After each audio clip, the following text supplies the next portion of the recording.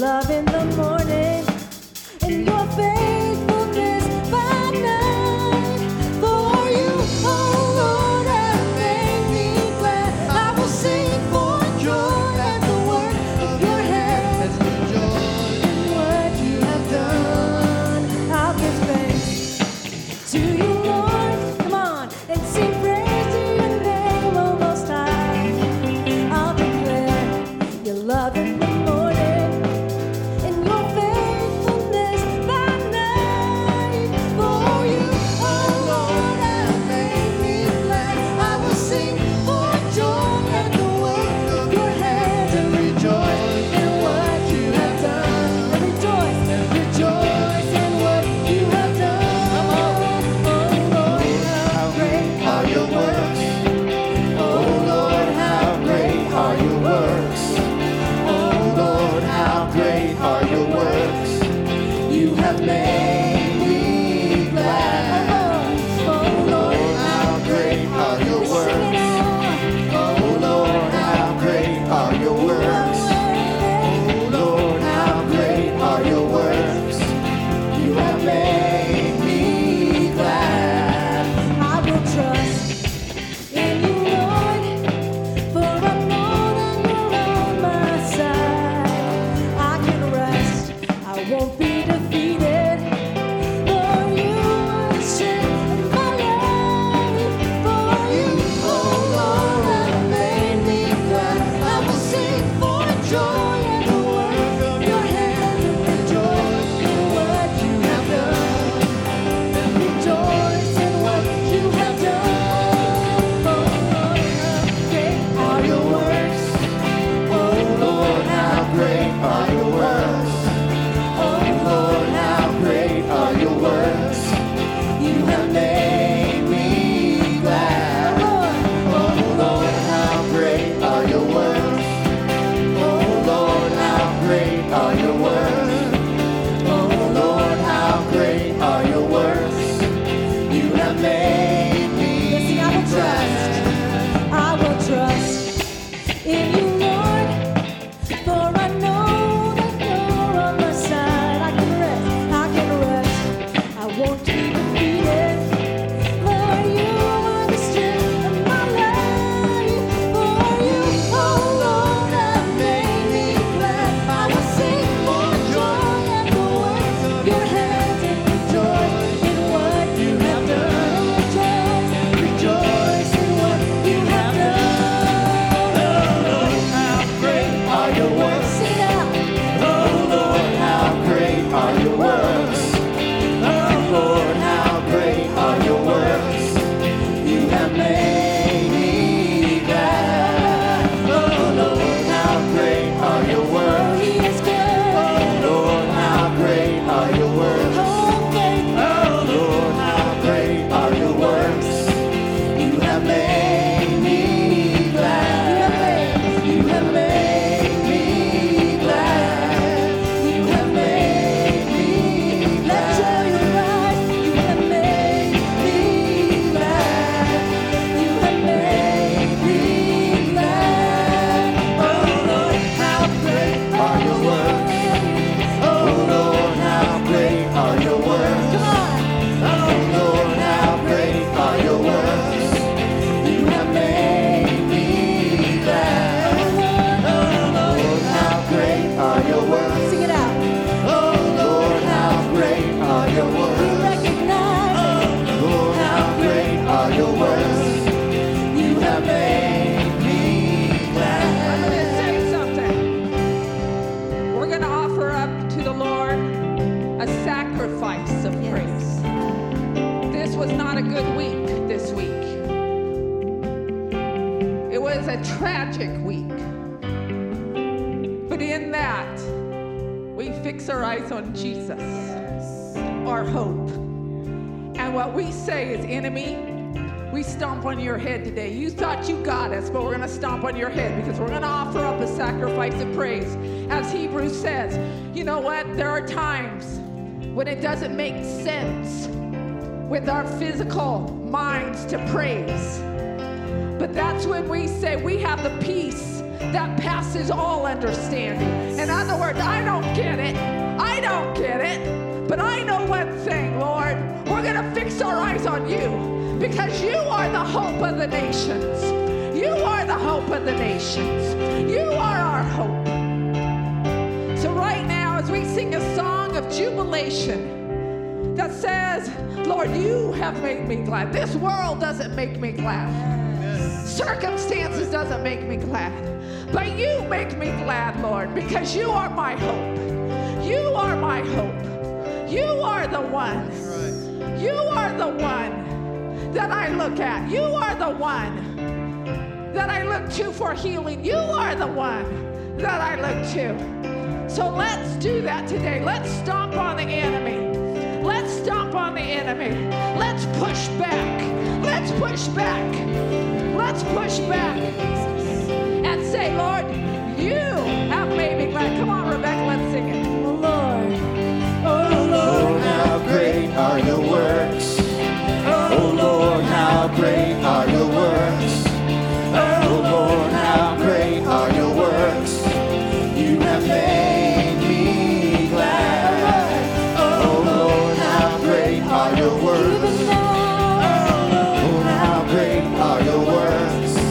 Oh, Lord, how great are your works. Still on the throne. You have made me glad. You have made me glad. You have made me glad. You have Made me glad. You have made me glad. You have made me glad. You have made me glad. Oh, Lord, how great are your works. Oh, Lord, how great are your works. Oh, Lord, how great are your works. You have made me glad. Oh, Lord, how great are your works. Lord, how great are your works. Oh, Lord, how great are your works. You have made me glad. oh, Lord, how Great are your works. come on. Oh, Lord, how great are your works. Oh, Lord, how great are your works. You have made me glad. Oh, Lord, how great are your works. Even now. Oh, Lord, how great are your works. Oh, Lord, how great are your works. You have made me glad. Oh, Lord, How great are your works. Oh, Lord, how great are this your is works. freedom. Oh, Lord, how great are your works. You have made me glad. You have made me glad. You have made me glad. Oh, Lord, you are worthy. I fix my eyes on you. I fix my eyes, 'cause you're still on the throne. You're still on the throne. Present in every situation. You're still on the throne. And this is freedom that we can praise you. We can praise you in every situation. And it is good, it is good, it is good for me to praise the name of the Lord most holy.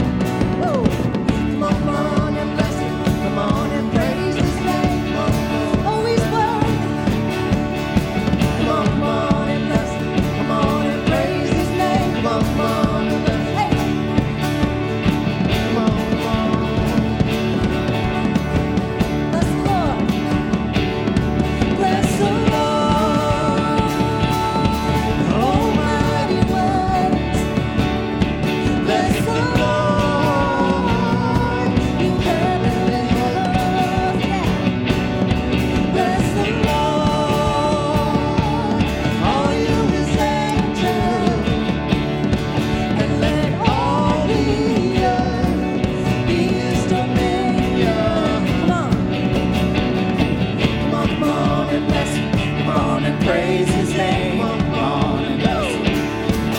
Come on and bless him. Come on and praise his name. Come on. Come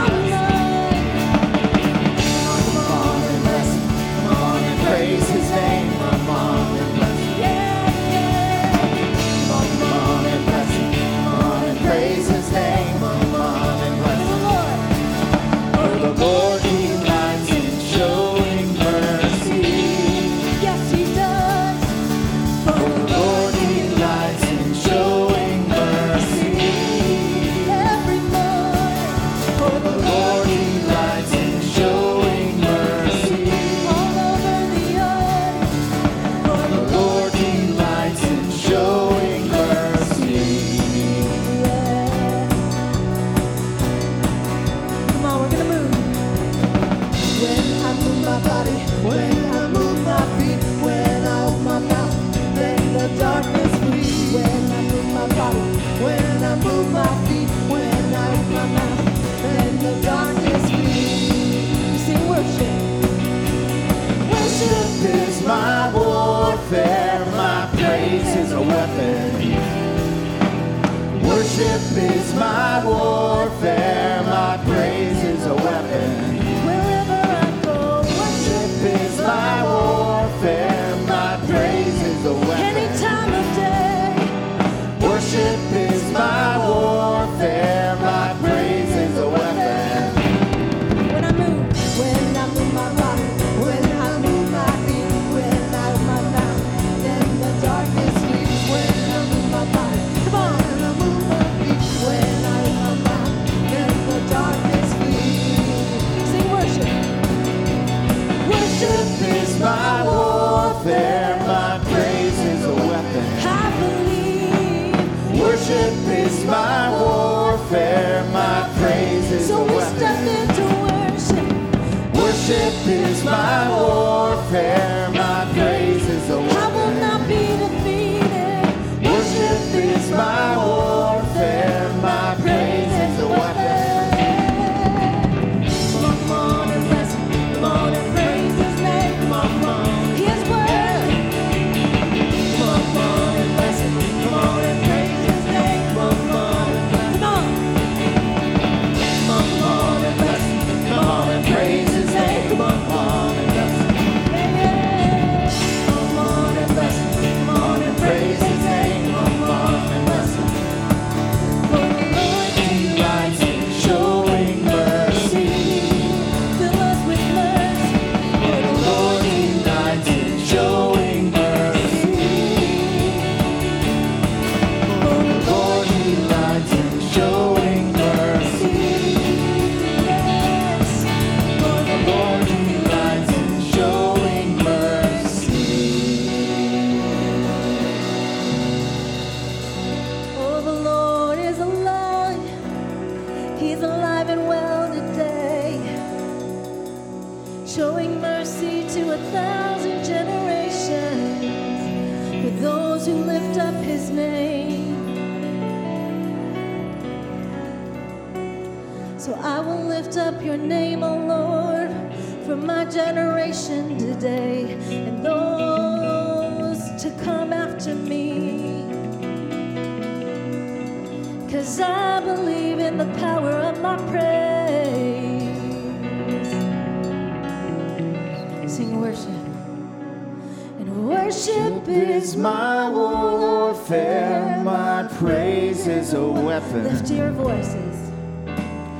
Worship is my warfare, my praise is a Do weapon. you believe it? Worship is my warfare, my praise is a weapon. Oh, yes, it is. Worship is my warfare, my praise is a weapon. Sing worship. Worship is my warfare, my praise is a weapon. Worship is my warfare, my praise is a weapon.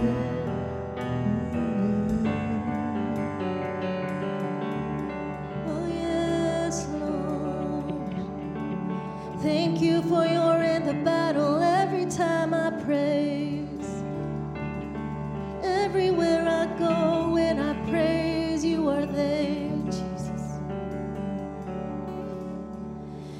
This is how I fight my battles. This is how I fight my battles. This is how I fight my battles. This is how, sing it out. This is how I fight my battles. Come on. This is how I fight my battles. This is how I fight my battles. This is how, this is how, this is how I fight my battles. This is how I fight my battles. This is how I fight my battles. This is how it may look like I'm surrounded, but I'm surrounded by you. It may look like I'm surrounded, but I'm surrounded by you. It may look like I'm surrounded, but I'm surrounded by you. It may look like I'm surrounded, but I'm surrounded by you. This is how I fight my battles. This is how I fight my battles. This is how I fight my battles. This is how I believe. This is how I fight my battles. This is how I fight my battles. This is how I fight my battles. This is how it may look like I'm surrounded, but I'm surrounded by you. It may look like I'm surrounded, but I'm surrounded by you. Jesus, it may look like I'm surrounded, but I'm surrounded by you. I look to the hills. I'm surrounded, but I'm surrounded by you. This is how I fight my battles. This is how I fight my battles. This is how I fight my battles. This is how in my family. This is how I fight my battles. This is how I fight my battles. This is how I fight my battles. This is how in my mind. This is how I fight my battles. This is how I fight my battles. This is how I fight my battles. This is how. This is how I fight my battles. This is how I fight my battles. Sing it out. Fight my battles. This is how it may look. Oh, may look like I'm surrounded, but I'm surrounded by. Let me see you. It may look like I'm surrounded, but I'm surrounded by you. It may look like I'm surrounded, but I'm surrounded by. I look to you. It may look like I'm surrounded, but I'm surrounded by you. This is how I find my battles. This is how I find my battles. This is how I find my battles. This is how. This is how I find my battles. This is how I find my battles. This is how I find my battles. This is how I look to you. This is how I find my battles. This is how I fight my battles. This is how I fight my battles. This is how. Yes.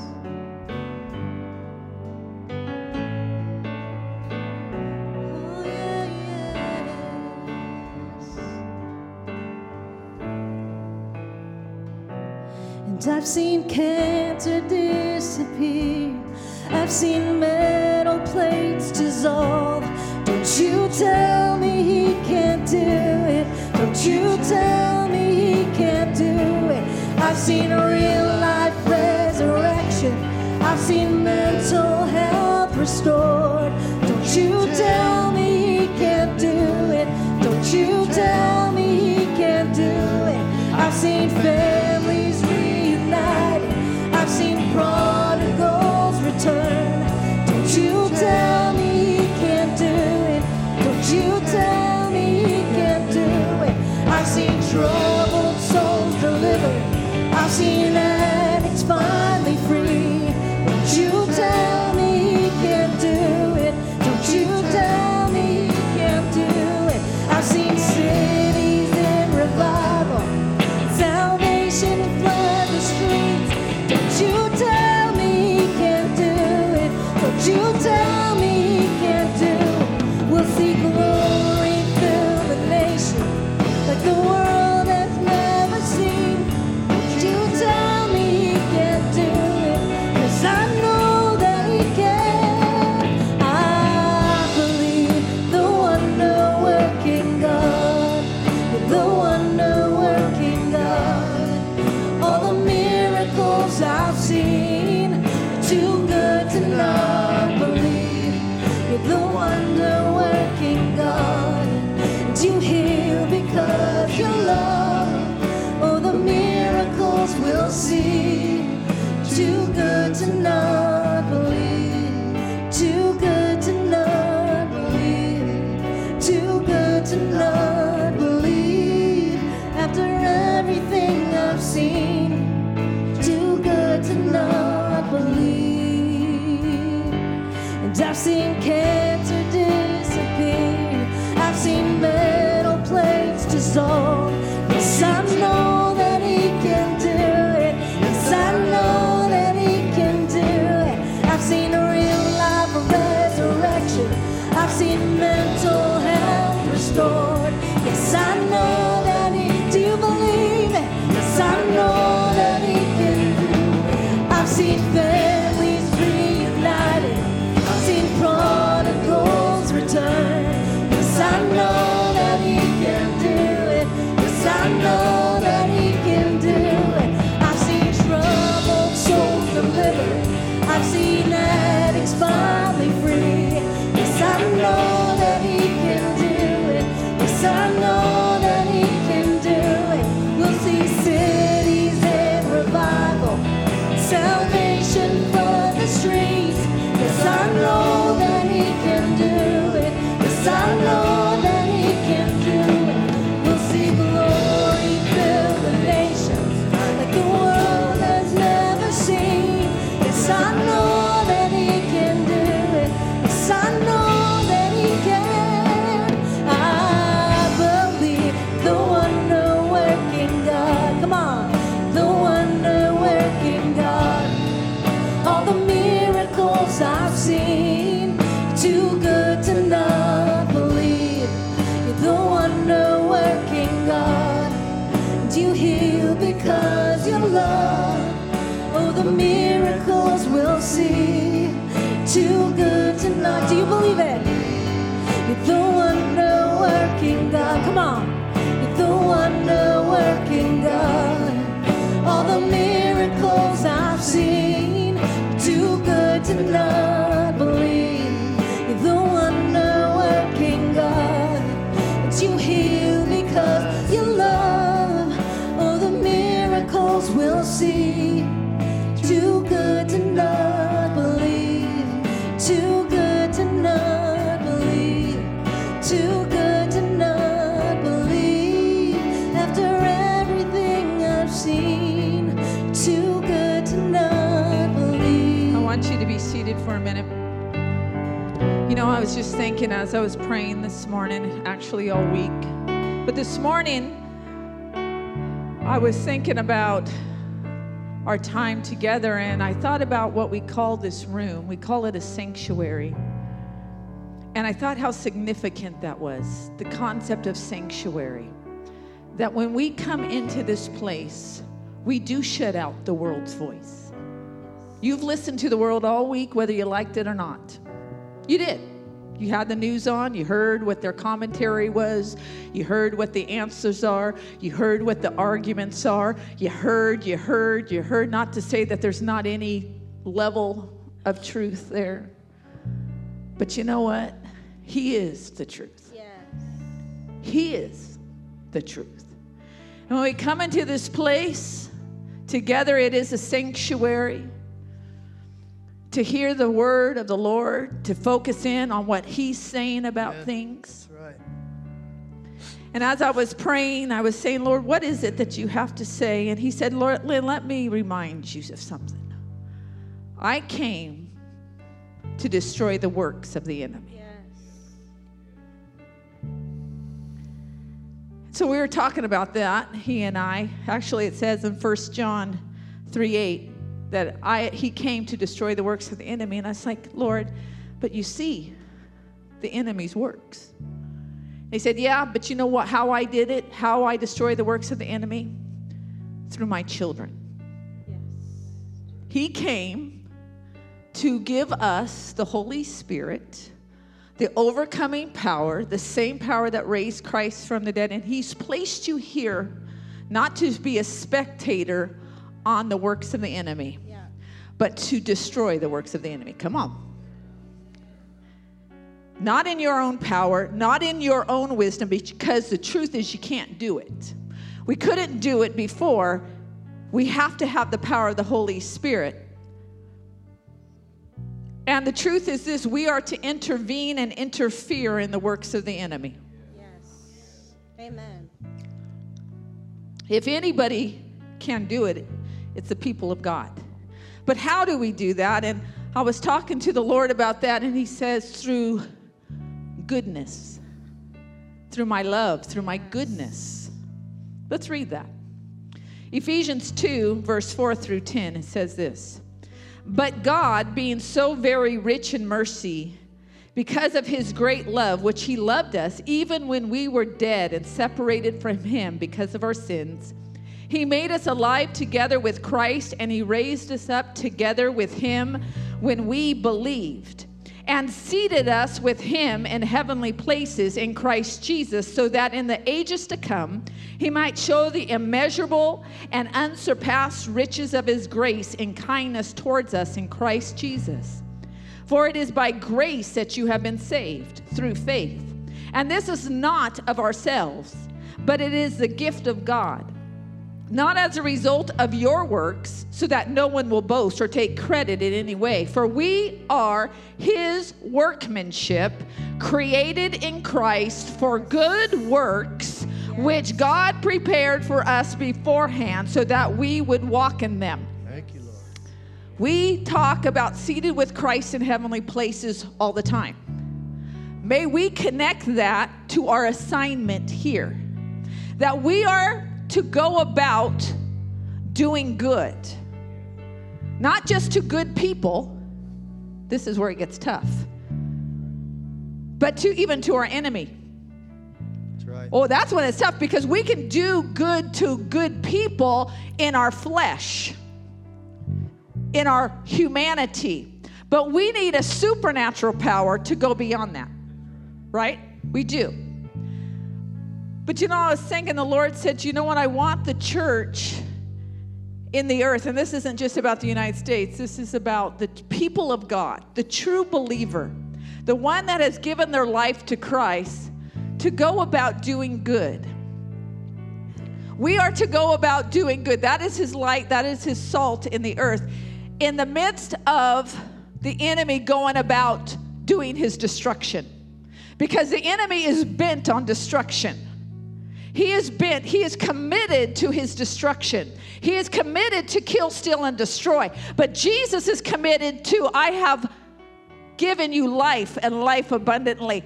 And I have seated you with me in heavenly places. It's not when you just go to heaven someday, when you have a new body up there. You know what? I've seated you right now with me in heavenly places for the empowerment to do what I have called you to do, and that is to go about doing good. You are his workmanship. Yes. The fact is this. You may say, I feel so helpless. You're not helpless. Go about doing good. Go about in kindness. Go about in love. Go about being a righteous person. I said last week in a prophetic word, actually in second service, when the righteous prosper, the city rejoices. That's what Proverbs said. When the righteous prosper, the city rejoices. Why is that? Because righteous people should go about doing good for others, no matter who they are. See, the whole city rejoices. No matter what they're bent towards, they say, I'm glad there's somebody that's righteous. They're going to be an advocate on my behalf. They're going to go about doing good for me. The Lord is calling us to do good. And a lot of times people say, okay, well, then let's have a campaign. Well, why don't we go and have some sort of... No. What he's saying is in your daily life, go about doing good. Yes. If there's a lost child in the store, you go rescue that child and bring them, find the mama, because you should be the safest person in that whole store. Yes. I'm just talking about daily stuff. If you see somebody, a woman on the side of the road that's broken down, come on. If you're a safe person, stop for her. Make sure she's able to get help. Come on. What are we talking about? We like the highfalutin stuff, the big campaign stuff, so that we can say and wave our flag that we're good. No, it's in the daily things, being good. Yeah.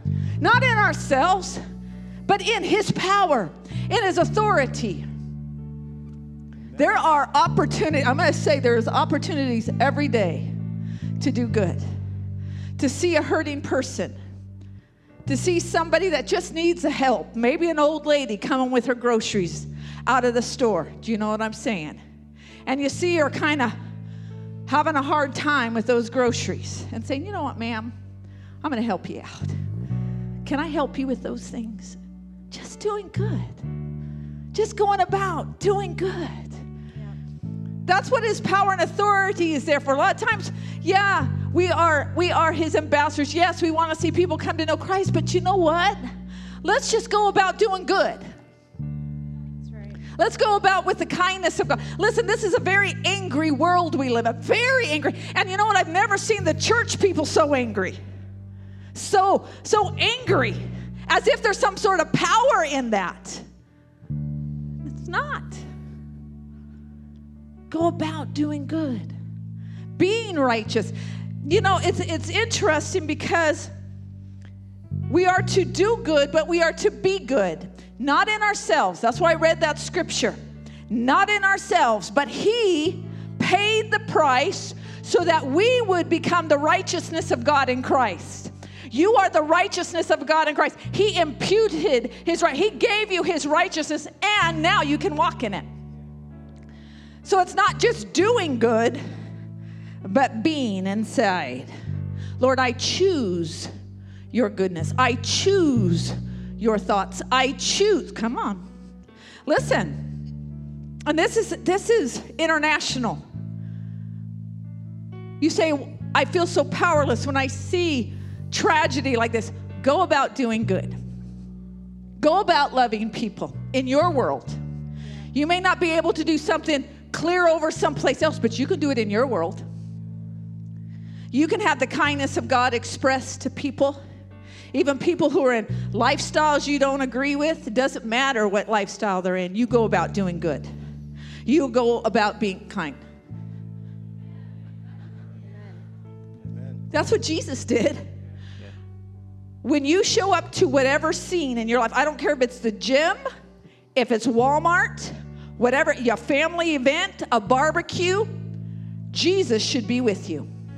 Yes. The presence of Jesus, the perspective of Jesus.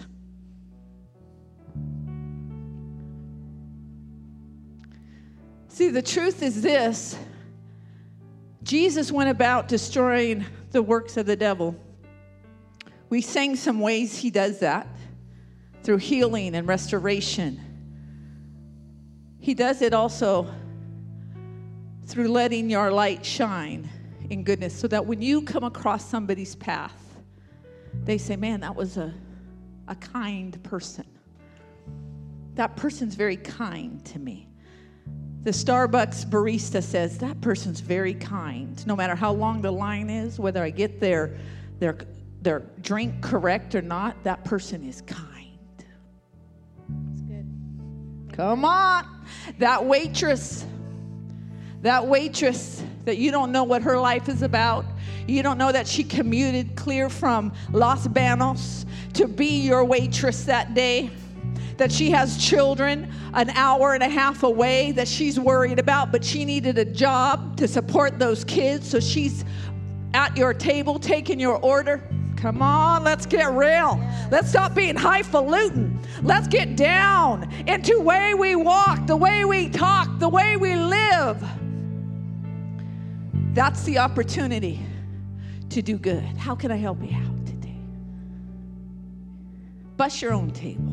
Stack your own dishes.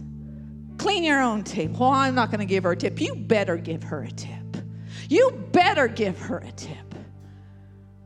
Because you're going to go about doing good. So that when you show up, she sees goodness in you. She sees the love of God in you. She sees the kindness of God that brings her to repentance. Come on. She sees that God loves her more than judges her. Yes. Jesus said, I didn't come to judge the world. I came to save it. I came to save it. And so Jesus says to us, listen, I did all this for you. I seated you with Christ. I had mercy towards you. I had grace towards you in Ephesians chapter 2, and I seated with you with me in heavenly places. Why? Why did I do that? So that you can do good things, good works that I prepared in advance for you to do. In 2022, with all the chaos of the world, with all the pain of the world, with the enemy out and about doing his thing, using people that serving him, may we be people of God saying, I'm going to go about and do good in the earth. I want you to stand. I just feel so strong about this. See, the fact is this. The sin of this world is not greater than the power of God in you. I'm going to say that one more time. The sin of this world, how icky that we see it, and it is icky,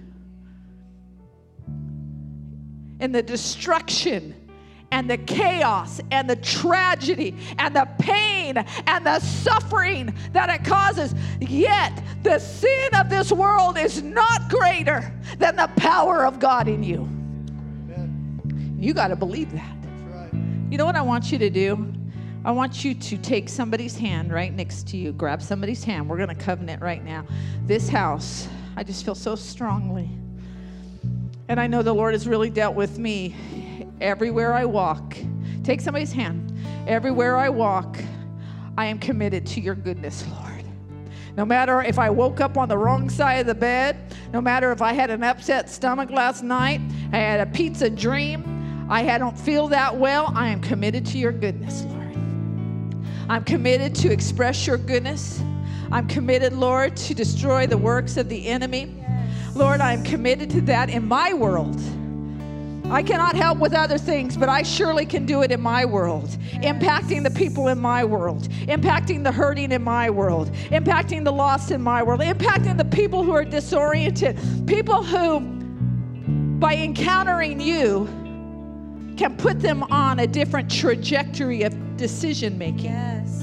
Because they encountered kindness. Yes. That we would reach out to the suffering. That we would not run the other way and say, I don't know what to say. Rather, we would run towards them. Run towards the suffering person. Run towards the brokenhearted. Because Jesus said, I came to heal the brokenhearted. And Lord, when you said that, you said, therefore I send my children to the brokenhearted. Lord, right now, as we covenant and we're holding hands, because that expresses the unity, Father, over this house.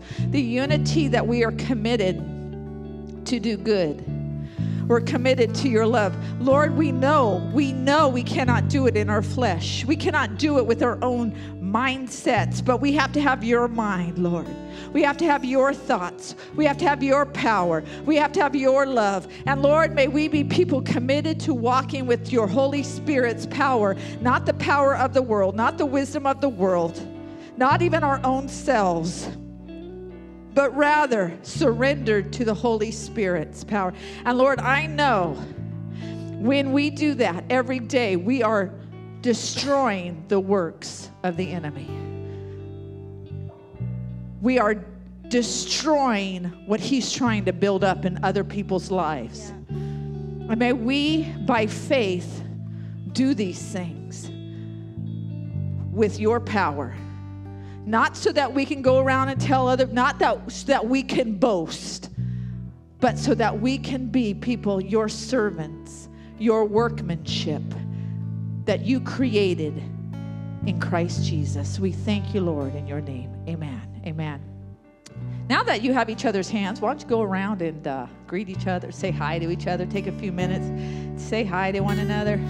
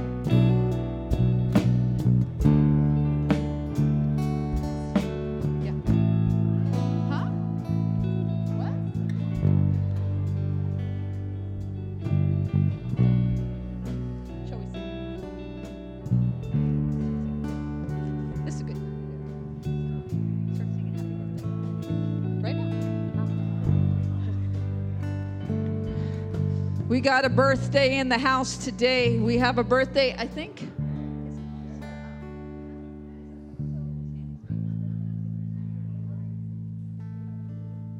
We have 2 birthdays in the house today. We actually have 2 birthdays in the house. We have Emily O'Brien's birthday, and Abia's birthday too today. So we're going to sing happy birthday. Come on. Come on. Happy birthday to you. Woo! Happy birthday to you. Happy birthday, dear Emily and Abia. Happy birthday to you. Thank you for being in the house of the Lord today. May this year be super blessed for you. Super blessed. I want to welcome visitors here. You are welcome here. You're on your journey with the Lord. You are welcome to be with us on that journey. We will encourage you in your journey.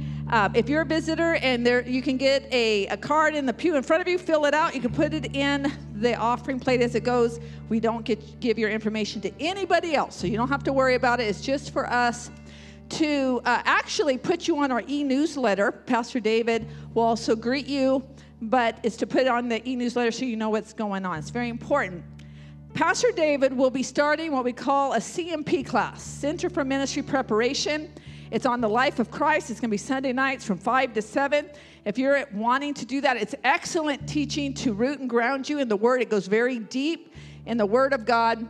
So if you want to do that, be a part of that, please contact Pastor David. Let him know that you're coming. This summer, we got a lot of things going on. Yes, there may be things that we suspend for the summer, but in place of those things, we got all kinds of things going on. We have our Tongues of Fire service on July 1st at 8 p.m. Everybody's welcome. This is a bilingual service of Hindi and English. Our international partners log on online in real time. So it is an exciting time. The Holy Spirit moves in power. And so I want you to be a part of it. You know, you say, well, it might go too long. I might get sleepy and tired. You know what? Then leave after you stay for a while. You can go. We won't make you stay here. We don't put some, handcuffs on you. We don't make you lock you to the pew. You can go, but be a part of that. This is a time to get filled with the Holy Spirit. July 3rd, we have our baptism. If you want to be water baptized, if you have recommitted your life to Christ, or you're a new believer, or if you've never been water baptized, please see Pastor David. We already have some people signing up. It's going to be between the services, between the first and second service. We also will have an ice cream truck with a free ice cream cone after both services. Listen. It's good ice cream, too, and you can upgrade to a banana split or whatever you want. You just have to pay the difference. We always upgrade to a banana split. Might as well. If you're going to go for it, right? If you're going to swing, swing hard, right? Okay. So that's the way we live. We swing hard. We also this summer have a marriage retreat. It's a one-day thing. It's here. It's from 9 to 3. It's only $25 per couple. Listen, this is going to be a powerful time.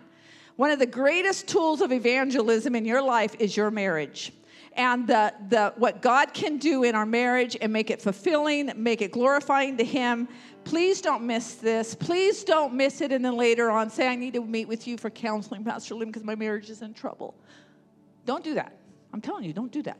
This is an opportunity for you to feast on the Word of God. It's all Word-based. Listen, it's Word of God based, okay? And it's healthy teaching. It's healthy teaching. So some of you say, well, I've been in some things, and I thought, that's not what I want. You know, this is healthy teaching. Want you to be a part of it. Mark your calendar. Invite people. This is not just for Crossroads only. It's for any couple that wants to attend. Finally, our partner of the week we're highlighting is Pastor Samuel and Kieran. And they are our church planters, as well as they have what we used to call Harvest Loving Home. Now it's Living Hope Children's Home. The name had to be changed due to some confusion where they were. There's another orphanage or children's home that had the same name, so we changed it. But we have been raising money for 2 churches to be built in the Himalayan mountains, a place where there had never been churches in the history of Christianity. Bring up the next slide. And we also, here we go. We also wanted to buy a motorcycle for one of the pastors and a sound system. Look where we are. It was a $26,900 commitment. I like to say bill. You know I call it a bill because I already committed to it, so it's a bill. Anyway, it's a faith bill, you know. But we've raised $24,000. We only need $2,900 to get the second church, the final church built. And then we're sending the money to get those churches to be built so that when we travel there in February 2023, we can go into the uttermost parts of the earth and dedicate them. If we raise this money here, I promise you, I will go to the uttermost parts of the world to dedicate them. Amen. You know, that's a big sacrifice for me, by the way. $2,900 remain. Praise the Lord that once again, the Lord has given us the privilege to do His good works in the earth. Amen. To empower other people to go about doing good as well. Amen? So I want you to consider, let's wipe that last $2,900 out, and then we're done for a while until next time I go. And then I'll come back with something else because that's the way it works. But come on, I promise you, God won't bless you. He is not only will bless you, He is blessing you. Coming forward, it's time to give our tithes and offerings. Let us pray. Lord, we thank you, Father, for your goodness toward us. And Lord, we also want to go about and do good works through your Holy Spirit's power. Lord, I pray, Father, that we would give our tithes and offerings unto you in worship, and you would use these resources to expand your kingdom in the earth. In your name, amen. God bless you. And I believe the wonder-working God, you're the wonder-working God. All the miracles I've seen, you're too good to not believe. You're the wonder-working God, and you heal because you love. All the miracles we'll see, you're too good to not believe. Amen. Aren't you glad you have a God that loves you and cares for you? Aren't you glad there's a God that you can cast all your cares on because He cares for you? Amen. You know, it was interesting this last week. It was Sunday evening. The Lord gave me this message. I was actually sitting downstairs in my living room and kind of got a download of the message, and not knowing what this week would hold. You know, this has been a real painful week for our nation and for families. And I just want to say one thing before I begin speaking and preaching on it. This is a time that we really need to be praying for those families. I could not imagine the loss of a child. If any of you have ever lost a child, and some of you have had, it's very painful, but to have it done in this manner is just devastating. And, you know, Scripture, I love the fact that there is hope we have in Scripture. I don't have the passage up, but in 1 Thessalonians chapter 4, verse 13, it says, we don't grieve like the rest of the world. We grieve, but we don't grieve because we have hope.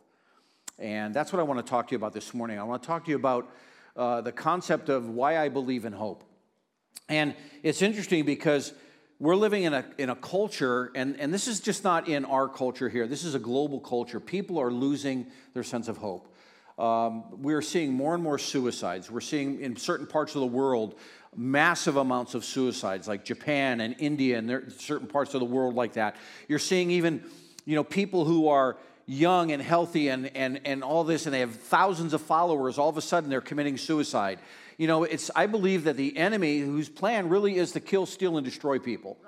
Right. His goal is no matter what you may think, you know, hell's going to be this big party, we're going to celebrate and all this. No, hell is a place of weeping and separation from God. And people are living in a place right now where they're lacking hope. And I want to talk to you about that because hope basically is what gives us the ability to say, hey, I could look to tomorrow. And Christ is the example of hope to us. And a lot of times in Scripture, there's stories in Scripture that teach us lessons about that. You know, one of them, I'm going to jump around a little bit today because I've got a lot of Scripture I want to look at because I really believe that we need to be a word-based church and have the Word speak to our spirits. Let the Word of God who created you and formed you in your mother's womb. And by the way, Abia, just to let you know, now that you're one, Grandpa David will give you candy, okay? I've been waiting for the first year. Look at her. She looked at me. I see that eye. Yeah, that away, girl. But, you know, hope is something that gives you the perspective of seeing the future. And in Scripture, there's a story in the book of Acts where Paul, who is on a ship getting ready to sail to Rome, he's actually on a ship sailing to Rome. They get into a storm. And a lot of times we think of our lives and how our lives are in a storm at times. Listen to what Scripture says. And when neither sun nor stars appeared for many days and the storm continued raging, we finally gave up all hope of being saved. You ever been that place where you just, I'm done, I can't handle it anymore, you know, it's over, everything is just bleak.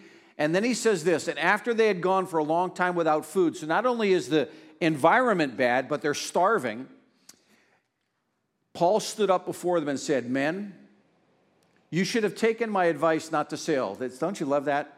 When you're going through a bad situation and someone says, if you just would have listened to me, you know, probably not the best thing for Paul to do. But look what he says. He says, then you would have been spared these damages and loss. But now, this is where hope is re-engaged. He says, but now I urge you to keep up your courage because not one of you will be lost and only the ship will be destroyed. Last night, an angel of God to whom I belong and whom I serve stood beside me and said, do not be afraid, Paul. You must stand trial before Caesar, and God has graciously given you the lives of all who sail with you. So keep up your courage, men, for I have faith in God that it will happen as he has told me. And it's interesting because Paul uses a word in his text, in the original language. The word he uses there is hope. And hope is basically the ability to look forward to anticipation with something. Not with fear, not with dread, not with remorse, not with any angst in your soul, but basically looking forward to something with pleasure. And as people of God, one of the things that we have the hope of Christ coming, and we have the hope of Christ being with us when we go through storms. You know, you're not alone in these situations. And I don't know the faith of all of these families that have gone through this tragedy, but I know this, there is a God in heaven who weeps with those who weeps. There is a God in heaven who understands the pain that people are going through. And what we need to be is we need to be people who speak hope to them. You know, one of the things that God's word says over and over is that you and I are designed as people of hope. Do you know that? When God knit you together and God formed you and God created you, and before you were born, while you were still in your mother's womb, God put that divine nature in you so that you would be a person of hope. Listen to what Romans says. And may the God of hope, listen, Romans 15:13. May the God of hope. Well, if you're a son or daughter of the Most High God, you are a child of hope. And he says, may the God of hope fill you with all joy and peace as you trust in him, so that you may overflow with hope with the power of the Holy Spirit. You see, the Spirit of God is what gives us hope. Why do we sing? Why do we rejoice? Why do we have celebration in church? Because the joy of the Lord is what gives you your strength. It's not your own ability. It's not your own physical prowess. It's not your own ability. It's the joy of the Lord, because where the presence of the Lord is, there is freedom, there is life, there is abundance. Listen to what the prophet Jeremiah says, and if you've come to this church more than once, you've probably heard me say this. This is my favorite passage.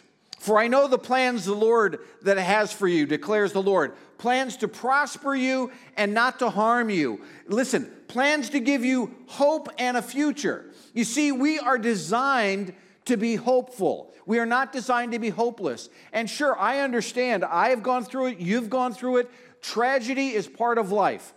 But what we do is when we go through a difficult time, we do what the Old Testament says. We look to the hills from whence cometh our help. Where does our help come from? Our help comes from the Lord.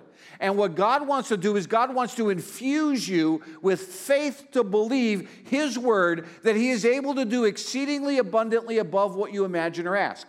So what is hopelessness? Because that's really what we need to look at the enemy, if you want, and see what it is. And hopelessness is defined as basically something to get you in a dark mood. I call it a funk, People get in that funk, they get this thing about them, and everything's negative, everything's, it could be a sunny day, and they're like complaining they're getting a sunburn. It could be, they have something nice happen to them, they say, oh, well, this is just the good thing that's going to happen before the storm that's going to come. It's a perspective of adversity and a mood that you have that tweaks your understanding and tweaks the way you view the world. Actually, hopelessness distorts your future view. Yeah. Do you hear me? Yeah. And it's a mindset that you have. And you can be with people that have way more than you have, but yet because of the way they're thinking and they're processing things, everything turns negative. And let me tell you something, this whole COVID season globally is isolating people so their minds aren't thinking on things that are pure, true, praiseworthy, uplifting. They're thinking upon things that are negative. They're thinking on things that are going to distract them. They're isolating them from people. And let me tell you, we were not created to be isolated. We were created to be in community. We were created to build one another up. We're created to encourage one another. And one of the things that happens is when you isolate yourself, you allow the spirit of fear to get into you. And the spirit of fear is a spirit of hopelessness. Right. That's every life insurance policy you have, every life insurance policy you have on your cars, your motorcycle, your homes, your vacations. That's all fear-based. Well, what is going to happen if? We better do this because this is about to happen. And it's not based in faith. And anything that's not based in faith tears down that faith. And what God's word says, he wants us to have a perspective of life that's based upon him and his goodness. The Lord is good. Taste and see that the Lord is good is what Scripture says over and over and over. And one of the things that we want to do is we want to look at hopelessness, because what it does, it basically sucks the life out of a person. Right. When you're hopeless, basically, you don't care. You don't want to get up. You don't want to eat. You don't want to go to work. You don't want to have relationships. You don't want to be around people. I've known people that have given up hope that will sit in a room with the lights out day after day after day after day. Why? Because they don't feel like there's any purpose in life. Right. And what the Lord came to give us is not fear, not worry, not anxiety, but he came to give us life and life abundantly. And sure, you and I will go through circumstances and situations that are going to be painful, they're going to be difficult, they're going to be hard. I'm not saying, it's just, everything's perfect. It's not. But you have to have a perspective of it and look to the one who is able to get you through those circumstances.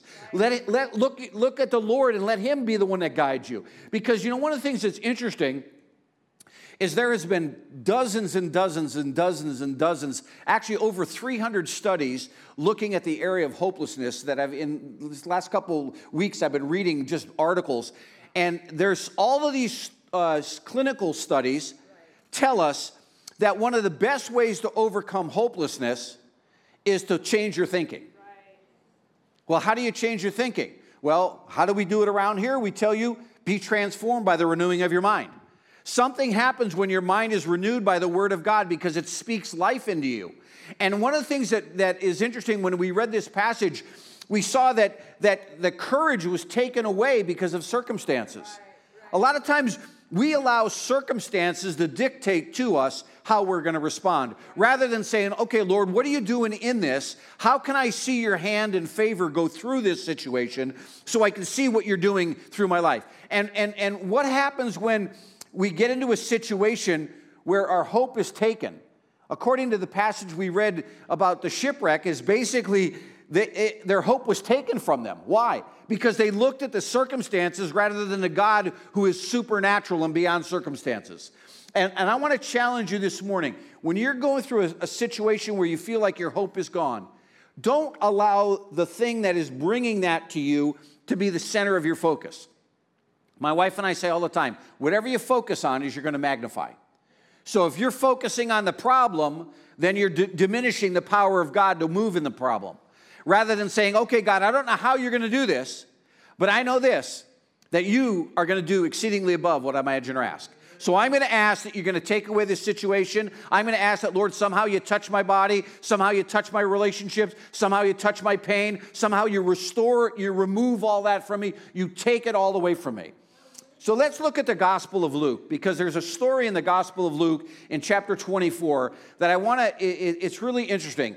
It's the post-resurrection Jesus meeting his disciples on the road to Emmaus. And they're in the mully grubs, if you would. They're in the gloom and despair. They're in the throes of anguish because they just lost the hope of their salvation. Jesus had just been crucified. Listen to what it says, starting in Luke chapter 24, verse 13. Now the same day, two of them were going to a village called Emmaus, about 7 miles from Jerusalem. And they were talking with each other about everything that had happened. And as they talked and discussed these things with one another, Jesus himself came up and walked alongside of them. Okay, this has just been 3 days since they've seen Jesus, right? But they were kept from recognizing him. In verse 17, Jesus speaking, he asked them, "What are you discussing together as you walk?" And they stood still, their face downcast, usually a symptom of despair or hopelessness. One of them, called Cleopas, asked, "Are you the only one visiting Jerusalem who does not know the things that have happened there in these days?" And in verse 19, Jesus, I love this. I love how Jesus asks questions. He says, "What things?"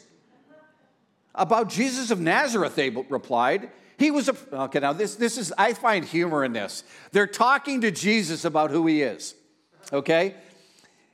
He was a prophet, powerful in word and deed before God and all the people. The chief priests and the rulers handed him over to be sentenced to death, and they crucified him. But we had hoped, listen, past tense. We had hoped that he was the one who was going to redeem Israel. And what is more, it is the third day since all this took place. In addition, some of our women amazed us. They went to the tomb early in the morning, but they didn't find his body. Duh. No wonder why he's standing next to you. Okay? And I love this. They came and told us and that they had seen him, they had seen a vision of angels who said he was alive. Then some of our companions went to the tomb and found it just as the woman had told us, but they did not see Jesus. Neither did you. Right? In verse 25, and he said to them, "How foolish you are, and how slow to believe all that the prophets have spoken. Did not the Messiah have to suffer these things and then enter his glory?" And beginning with Moses, so you think my sermons are long?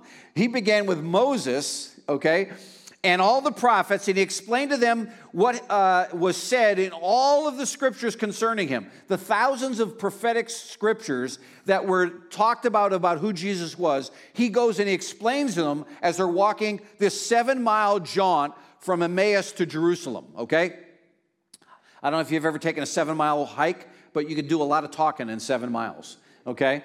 And he goes over and explains everything. And as they approached the village where they were going, which is Jerusalem, Jesus continued on as if he was going further. But they urged him strongly, "Stay with us, for it is nearly evening. The day is almost over." So he went in and stayed with them. When he was at the table with them, he took bread and gave thanks, broke it, and began to give it to them. Then their eyes were opened, and they recognized him, and he disappeared from their sight. That would really, can you imagine? They would have been like, "Oh my gosh, it's Jesus." Wow, he's gone that fast, okay? And they ask each other, "Were not our hearts burning within us when he talked with us on the road and opened scriptures to us?"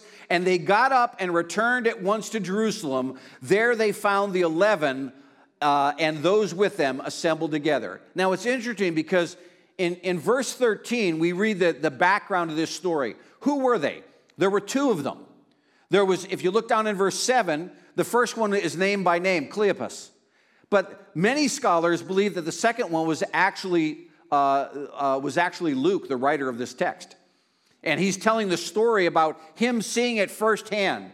And they felt these are people that were, remember, these were the people that spent 3 years with Jesus. He was investing in them. They saw miracles. They saw all these things, yet they lost their hope.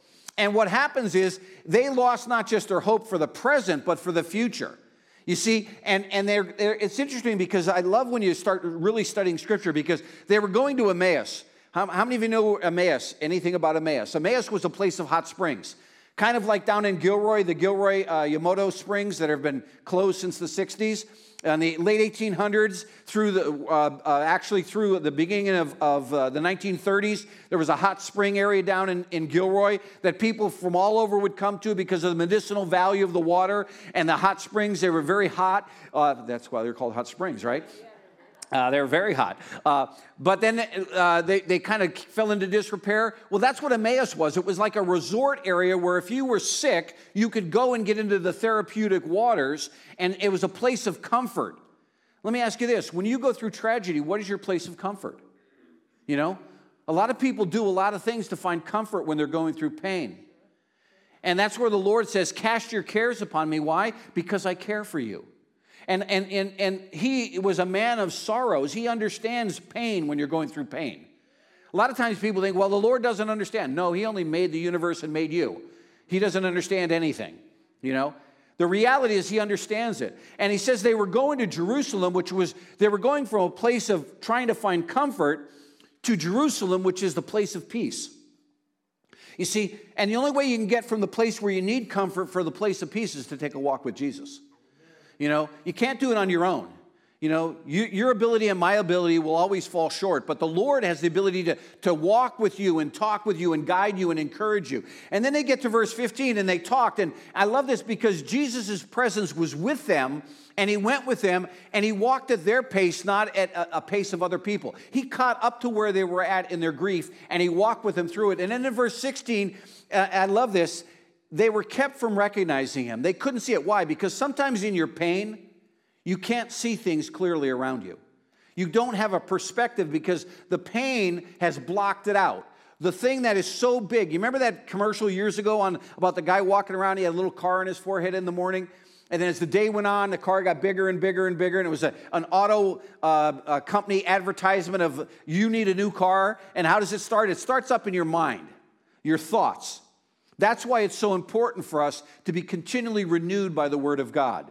Because the Word refreshes and renews us and gives us a perspective that God has on you and your situation and the circumstances. But so many times people don't want to do that. They just want to be blinded. They want to really just wallow in their pain and find some sort of comfort in their pain rather than finding comfort in the presence of the Lord.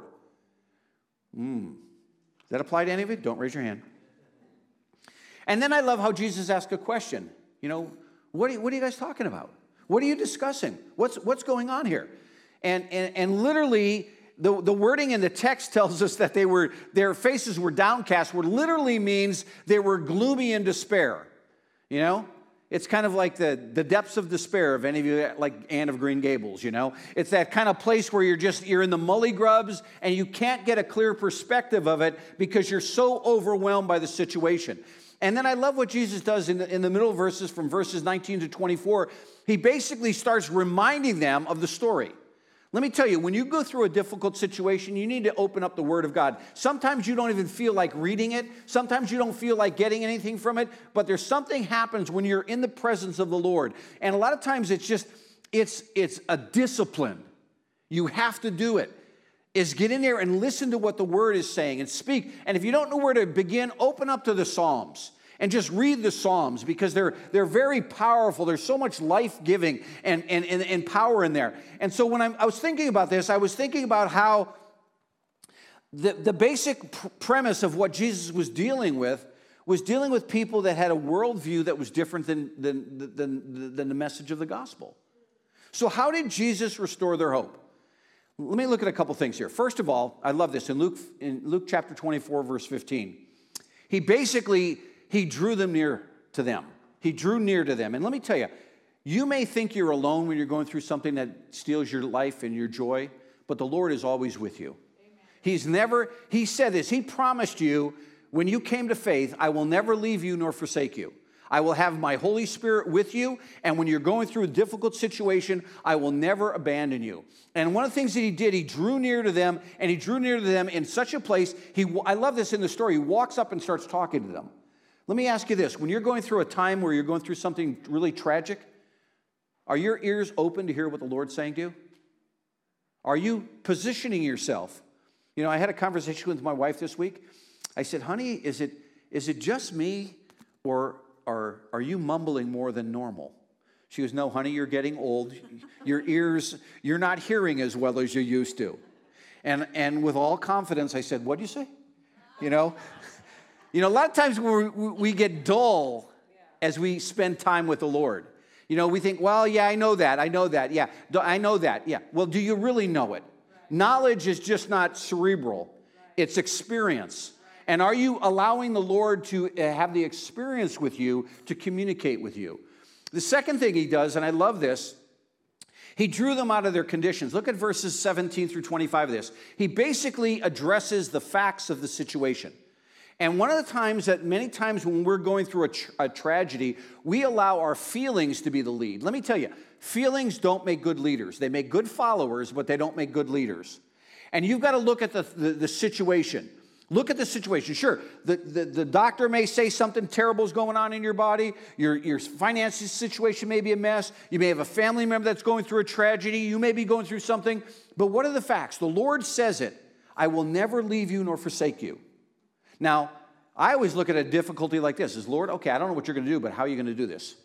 What miracle? You know, so many times we want to see a miracle, but we don't want to be a part of it, right? At least not a part of God needing to do a miracle on our behalf. We want a miracle on someone else's behalf. We want to be the person that prays for them so that they have the miracle and we could tell the story, but it's different when we need the miracle and we need to cry out to the Lord. But you know, the thing is, you've got to look at the facts. And one of the things that I love about this story in Luke is that Jesus basically tells them, don't trust your feelings, trust what you believe. You know, it's interesting because in the story of the shipwreck with Paul, they lost courage, which was, have you ever lost courage over something? Oh, I can't do this anymore. What do? You give up. And what Paul was saying is the same thing as Luke is telling us. And the same thing that Jesus is telling us through the words of Luke is that you've got to keep your trust in the Lord. Trust him in all your ways. Acknowledge him. And he will do what? He will make your pathway straight. But yet we don't want to do that. The third thing he does, and I love this, he addresses the core problem. And the core problem with people that lose hope is they don't believe anymore. I just don't believe. You know, I just give up. Be it in your faith, be it in your business, be it in your personal relationships. Once you stop believing in a situation, well, I no longer believe that we love one another. I'm going to go find my soulmate, and you're not my soulmate anymore. That decision's made. Your mind is changed. In business, I just can't do this anymore. I can't financially sustain the business during this economic situation. I'm giving up hope. You know, and courage is saying, I don't know how I'm going to do this, but I know the Lord's on my side. And if the Lord's on my side, I'm going to push through this. And I don't know how he's going to work in my relationship. I don't know how he's going to work in my business. I don't know how he's going to work in my finances, but I'm going to trust the Lord. And that is a mindset that you have to have. It's a mindset of saying, you know, Lord, you and I are a majority. I don't know how you're going to do this, but you're going to help me to push through this. And I love how Jesus addresses this in this passage. He says, basically, in verse 25, he says, how foolish are you? Think about that. The God who walked with them for 3 years tells them all what's going on. He says, guys, you're just foolish. And what is foolish? Foolish is acting in a way doesn't follow logic. And he's saying, you guys are not following the facts here. There are thousands of prophecies about me. I told you for 3 years what we're going to do. I told you that I was going to be raised again, and now you're in the mully grubs because it's been 3 days since I've been crucified, and they don't even recognize who he is. And then I love the fourth thing he does. He renewed their focus on the Word of God. And that's one of the things when you're going through a situation where you feel hopeless, you've got to put your faith back in the Lord. And he says, look what he says in verse 31. Then their eyes were opened and they recognized him. And the Word became flesh and dwelt among us. We have the ability to say, hey, I've got the written Word. I've got the whole canon of Scripture in front of me. We have more than the disciples had, but yet many times we don't want to get back into the Word and allow the Word to get back into us. And what happens is they said, literally, our hearts were burning. Something happens deep inside of you when the Word of God speaks to your situation. And I'll tell you, when you go through a difficult challenge and you have that aha moment, that's what I call it. It's a deep theological term. It's called the aha moment. It's you're reading Scripture and the Lord speaks to you. You go, that's it, right there. The Lord's given it to me.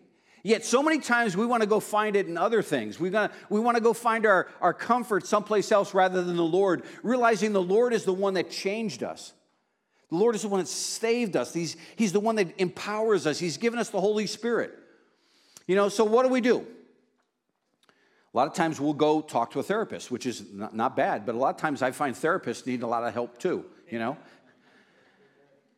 And it's interesting because in the 1970s, there was a therapist by the name of Burns that he went out and he designed this whole thing called cognitive therapy. Cognitive therapy is a 50-cent word for saying changing your thinking.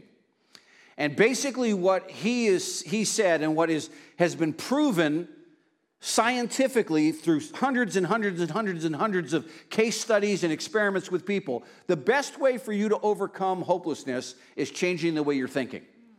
And now it's interesting because it took this psychologist, well, he was born in the 1920s or 30s, something like that, but it took 1900 years for the world to realize you have to change your thinking if you want to overcome anxiety, depression, and hopelessness.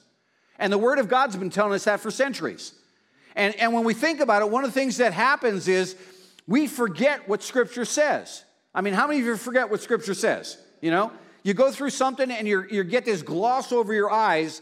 You know, it's like, I can't see now. Something has changed my perspective. When I'm full of faith, I believe, but we hit a speed bump in life and all of a sudden we can't believe anymore. And so what does Scripture say? Romans 12, 1 and 2. One of the core foundations of our belief as your pastors is therefore we urge you. Urge is basically pushing you on to believe. He says this, I urge you, brothers and sisters, in views of God's mercy, to offer your bodies as what? Living sacrifices. Basically saying, here am I, Lord. Do whatever you want in my life. I trust you. I'm going to believe you. This is really what true worship is what Paul says. But then look what he says in verse 2. Do not be conformed to the pattern of this world. Don't allow the imprint of the world to stamp on you way you should act, but be transformed, have a complete metamorphosis of who you are and your thinking. Why and how? You do it by renewing your mind in the Word of God. You know, I just saved you $125 an hour, right? You know, and if you don't want to come to the marriage seminar and you have marriage problems, Shelley was telling us that the stuff she's teaching, she knows people that teach $10,000 a weekend for what you're getting. Okay? What is the Word of God? The Word of God is life to us. It is the thing that changes us. And something happens when the Word gets in you and you allow the Word to transform your mind. It changes your thought process. That's why they said in verse 32, they asked, weren't our hearts burning within us? Why? Because they were in the presence of the living Word of God. They were in the presence of Jesus Christ. And as they were in the presence of Christ, something happened in them. The same Spirit that raised Christ from the dead lives in you and I. The same Spirit that lives in Christ Jesus lived in them. And when they were walking with him, all of a sudden they had this, wow, is that pizza indigestion? No, it's the presence of the Lord stirring up something in them saying, I know what you're going through and I have the keys to unlock so you can get out of it. Well, I don't know if you're getting something out of this, but I am. And then he says this, I love this. In the thing that happens, he says, you know what, as a result of that, I'm going to help you refocus on the covenant relationship I have with you. Look what he says in verse 33. What happened after they got together with Jesus and they had that aha moment where their eyes were opened, they went back to Jerusalem and met up with the others. So what they were doing is they're all off by themselves, you know? You know, what happens when you lose hope? You don't want to be around other people that are going to speak life to you. Well, I don't feel like going to church. I'm going through a bad situation. I don't want to go to life group. I don't want to read my Bible. Why? Because you don't want life to be infused in you. Why? Because you're allowing the situation and circumstance and the confusion of the enemy to destroy your thoughts so you can't find the key to unlock your door. And the very thing that you need is the very thing you're avoiding. And what Jesus did with the disciples is says, guys, get back in community. That's where you're going to find the ability to be networked and to be built up. And there's something happens when we gather together. That's why Scripture says it's not good for us not to assemble together, to forsake the assembling of ourselves together. Why? Because something happens to us spiritually when we're in the presence of the Lord. You know? And so what happens is they believed, and as they believed, their faith was growing. Right.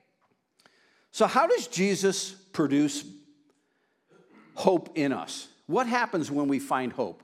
One of the things that we find in Scripture is that as we go through and we look at the story of Paul in the book of Acts, if you look at Acts chapter 27, verse 25, where we started, okay? So I'm going back to the beginning, okay? He says, keep up your courage and have faith in God. Something happens when you have faith in the Lord. Faith is just not, oh, Lord, I believe. No, faith is saying, hey, I don't know what's going on here, but I know the one who is able to do what he said he's going to do. And I'm going to put my trust in him. Now, I love doctors. I love the medical community, but I also love a God who does miracles. Amen. I love finance, and I've just read 2 or 3 books in the last month on finance and money. But I tell you what, I love the God who does the impossible. I love the God that says, if you'll trust me, I will be faithful to you. Yeah. I love reading about relationships, but I love the God who's a restorer of relationships. Yeah. You know, and one of the things I've learned over all my 35, 37 years of pastoring is that there is a God who meets you when you allow him to meet you. That he will show up to the appointment if you open the door and say, come on into my situation. But the problem is so many of us don't want the Lord in it. We'd rather just sit in the mully grubs and feel sorry for ourselves and let other people pray our burden away. Rather than us saying, Lord, here am I, use me. So what does God do? Listen to what God does and what hope does in your life. Hope brings in blessing and favor. Yeah. Listen to what the Old Testament prophet Jeremiah said. Jeremiah 17 and 18. But blessed is the one, well, that's a typo. That can't be right. That only means blessed is the one who trusts in the Lord when things are going good. Now, blessed in the Lord are those who trust in the Lord. Blessed is the person who trusts and has what? Has confidence. What's confidence? Confidence is the fact that when you tell your grandkids, we're going for ice cream this afternoon, they have confidence you're going for ice cream. You know? The confidence is, hey, I'm going to meet you here at this certain time. And Emily's looking at her mom for ice cream right now. Okay? Or grandma, looking at grandma for ice cream. There you go. That's even better. Who cares about your mother? Just go straight to the higher authority, right? You know? You know, confidence is unwavering belief and trust in something. And that's what God wants us to do in him. He wants us to have confidence. He wants us to know beyond a shadow of a doubt what he said he will perform. And then look what it says. And they will be like what? Like a tree planted by water that sends out its roots to the streams. And it does not fear when heat comes. Its leaves are always green. And there's no worries in a year of drought and never fails to speak properly. Never fails to bear fruit.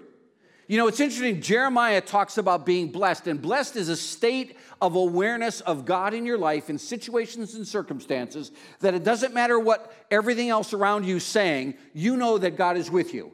And if God be with me, who can be against me? You know? And that's what the prophet's saying. It's interesting because as you read that text, my mind, when I read that, automatically went back to Psalms 1, 2, and 3. You know the Psalms? The Psalms basically tell us that we are listen to what it says, Psalms 1, 2, 3. Blessed is the one who does not walk in the steps of the wicked or stand in the ways of the sinners or sits in the company of mockers. But they delight, what? In the law of the Lord. And they meditate on the law day and night. That person is like, wow, sounds like they're plagiarizing here, you know? They're saying the same thing in different ways. They will be like a tree planted by streams of water, which yields its fruit in season. You know, something happens when you and I put our trust in the Lord. Yeah. You draw your sustenance from him. The root system basically talks about pulling up the nutrients out of the soil. And actually, the roots of the trees that's planted by the water don't just stop in a little ball that they're planted in. They go out to the water, the living water of the Word of God. And what happens when you're in the Word, the Lord allows the nurturance of His Spirit to get into you. As you continue with this word picture is so powerful. It talks about the confidence, you know, the heat and the storms and the winds and the drought. None of those things affect you. Why? Because you're built upon the solidness of the Lord. And then he goes in, he talks about the green leaves. I mean, we could talk about that now because starting June 1st, you can only water your lawn 1 day a week now, okay? Because we're going under water restrictions again. But, you know, we will never be lacking of sustenance when we're putting our trust and hope in the Lord. You know, and the psalmist, this is not just like some pie-in-the-sky theology. This is how we really live. And if you trust the Lord, if you put your hope in Him, you will never be disappointed. A second thing that favor does or hope does, it produces favor in your life. How many of you want favor? You know, I always love when someone says, "Hey, can I do you a favor?" Yeah, what's that? Well, you know, your collar, like my wife. I walked in this morning, my collar was all twisted up. She goes, "Honey, let me do you a favor. Let me fix your collar." You know, something you can't see that you need that other people can look and bless you with.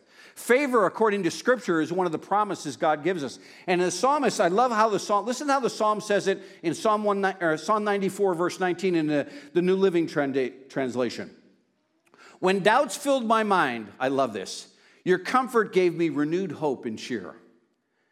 Don't you love it when the Lord comes into a situation that you're in and you don't know how you're going to deal with it, and the Lord says, I got it. This is on me. I'll take care of this for you. You just put your trust in me. You don't see how it's going to happen, but you're going to have a story to tell about how I did something for you when you thought it was impossible. Right. I got a story. I got something. I'm doing something in you and through you, and even despite you, that as a result, you're going to look back and say, wow, look what the Lord has done. Yeah. You know, because you put your trust in Him. He renews that. And I love how in Psalm 40, verse 5, it says, and may the Lord my God, who are the many, sorry, sound team on that one. Shouldn't have smacked my lips, but that'll wake you up if you're listening to this recording, okay? Look what Psalm 45 says. Many, Lord my God, are the wonders you have done, the things you have planned for us. Think about it. The Lord plans to do wonders in your life. And a lot of times, He'll take a situation, circumstance that was meant for evil and turn it around for good. But you know what it takes? It takes you to say, Lord, I'm going to trust you. Yes. Lord, I don't know how you're going to do this, but I know this. You're going to do it. Why? Because I'm standing on your word. I'm not looking at the situations. I'm not looking at the circumstances. I'm looking at what your word says. And your word declares that you're going to do this for me. And your word declares that every jot and tittle of the word, every line, every dot, every period, every comma, every exclamation point in this word is what you're going to perform. So, Lord, I accept that. And then he says this, and I love this. Where I speak and tell of your deeds, they would be too many to declare. You know, one of the things we talk about all the time as believers is how we don't see miracles. But a lot of times it's because we don't allow God to perform them. We're always trying to get around doing things on our own. And God's saying, I want to perform a miracle in your life. I want to perform something that you cannot ever imagine. And God's promise to us is that if you put your trust in him, you're going to find the hope that he has. Listen to what Proverbs says, the book of wisdom. Proverbs 3, 5, and 6. Many of us know it. We've read it. We may have a plaque in our house with it. But it says, trust in the Lord with what? Some of your heart. That's the way some of us read it. We have the new modern removing hope version of it, right? Trust in the Lord with all of your heart. Lean not on your own understanding. Now, I know for a fact we got some smart people in this room. You could do things that other people can't do. But I tell you, your knowledge of things compared to the Lord are like this compared to his knowledge being the height of this room. That's why you trust in the Lord and acknowledge him, and you do that and don't rely on your own understanding, but say, Lord, give me your perspective on this.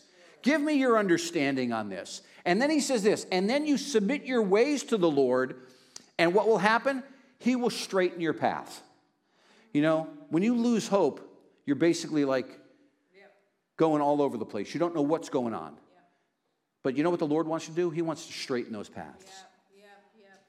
And so, Lord, right now, we just ask that you would just come right now in this room. Father, you have this message. You spoke very clearly to me about this message last Sunday afternoon. Lord, I didn't know what was going on. We didn't know what was going on, but Lord, we know this. We know there is a God who is able to do exceedingly abundantly above what we can imagine or ask. And Father, you want to speak life to your sons and daughters. You want to speak hope to us. And Lord, I don't know what we're going through as individuals, but I do know this, that God, you hear us. Yeah. You hear the cry. You hear the cry that no one else hears. You hear the words spoken in private when we don't think anyone's listening.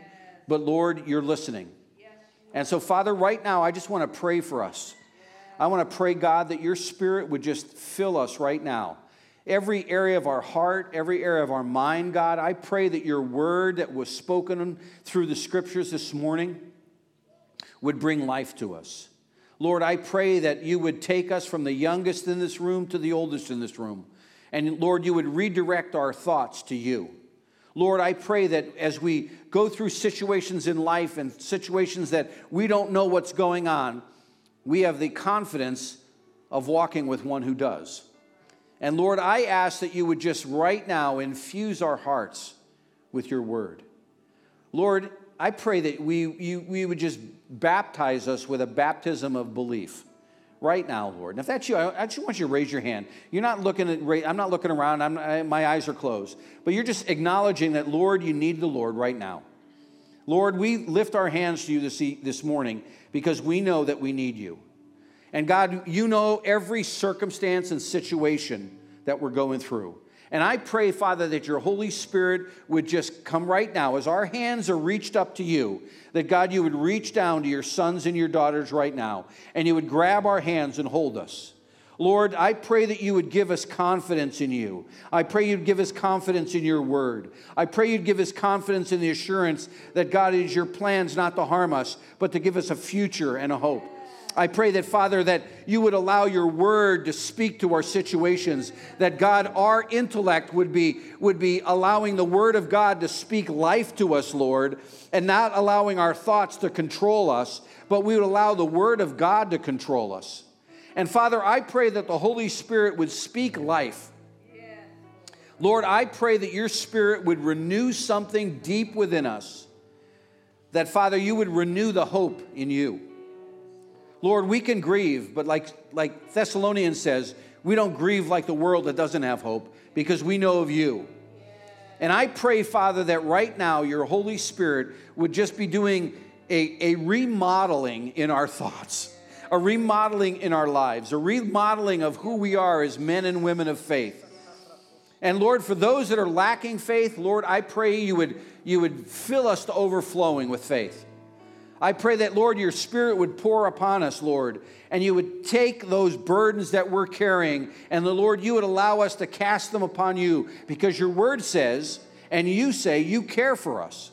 So, Lord Jesus, we pray that right now in your wonderful name.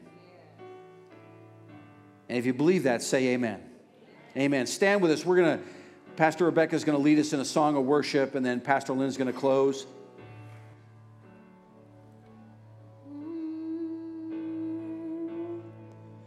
And I believe you're the wonder-working God. You're the wonder-working God. All the miracles I've seen, too good to not believe. You're the wonder-working God. And you heal because you love. All the miracles we'll see, too good to not believe. You're the wonder-working God. You're the wonder-working God. All the miracles I've seen, too good to not believe. You're the wonder-working God.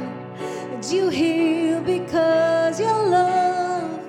All the miracles we'll see, too good to not believe. We have our prayer teams available to you that I want you to take an opportunity for somebody to pray with you. You know, it's interesting in this story that Pastor David emphasized on the road to Emmaus is once they found their hope, they turned around and went in the other direction. And you know what? That's what we are to do, is in the midst, the world wants us to be on the trajectory of despair. The world wants you as a believer to lose your hope. But the Lord comes to us, the presence of the Holy Spirit comes to us and says, listen, see me, I'm here, see me. And it turns us around and gets us to go in the direction that we're to be in. So if you need prayer today, maybe it's about something that you're going through. Maybe you feel a little hopeless regarding a situation that you're facing, a battle that you're fighting, situation in your home.